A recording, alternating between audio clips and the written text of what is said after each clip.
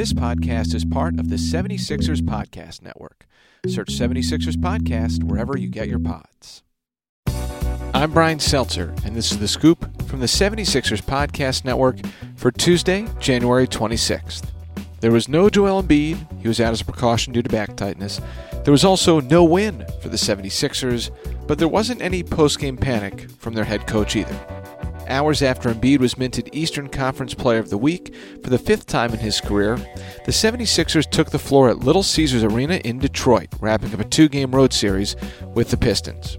Detroit blitzed the Sixers right out of the gate, so Tobias Harris and company were forced to play catch-up. Here's a lean-in shot by Tobias, up and good. Harris getting the field goal for the Sixers. He's 5 of 7. He's got a dozen points.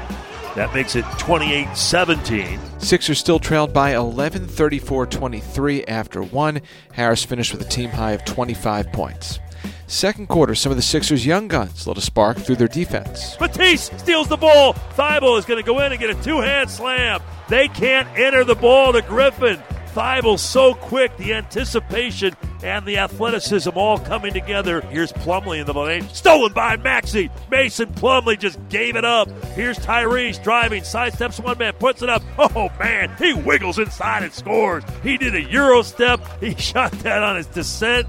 He has a knack of scoring, a rookie out of Kentucky. Maxey had a solid night.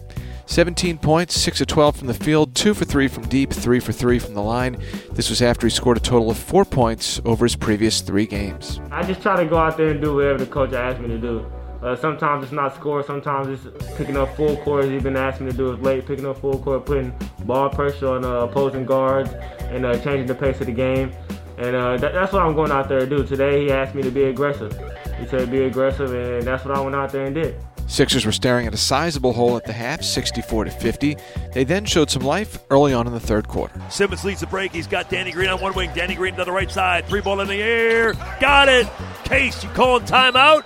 Dwayne Casey calls time. Danny Green for 3. That made it 67-58. The Sixers wouldn't get any closer than 7 the rest of the way. Too much from deep and from the stripe. For Detroit, Pistons knocked down 17 threes to the Sixers' 9 and also went 32 for 38 from the free throw line.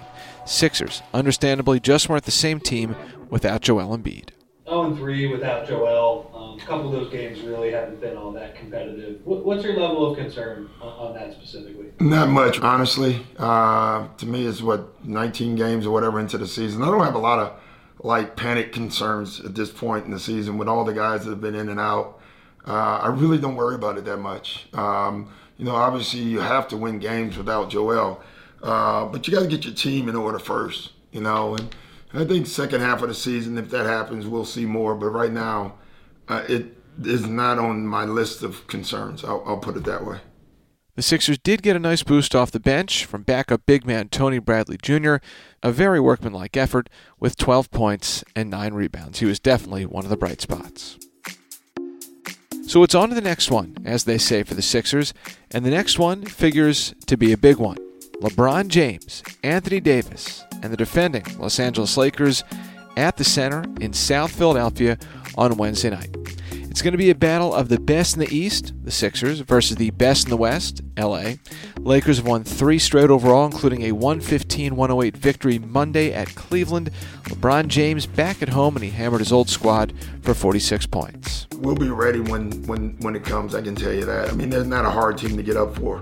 They got LeBron James on their team, Anthony Davis, Trez. They got a lot of players. I thought they had probably the best summer of anyone, and they're better than last year. That doesn't mean they're going to win. Doesn't mean they're going to win it, but they are better than last year, but so are a lot of teams. We're better. Sixers, Lakers, 7:30 on Wednesday night. Another great subplot to that game. 2 members of last year's Lakers team, Danny Green and Dwight Howard, now with the Sixers, going up against their old crew. I'm Brian Seltzer, and that was The Scoop from the 76ers Podcast Network for Tuesday, January 26th.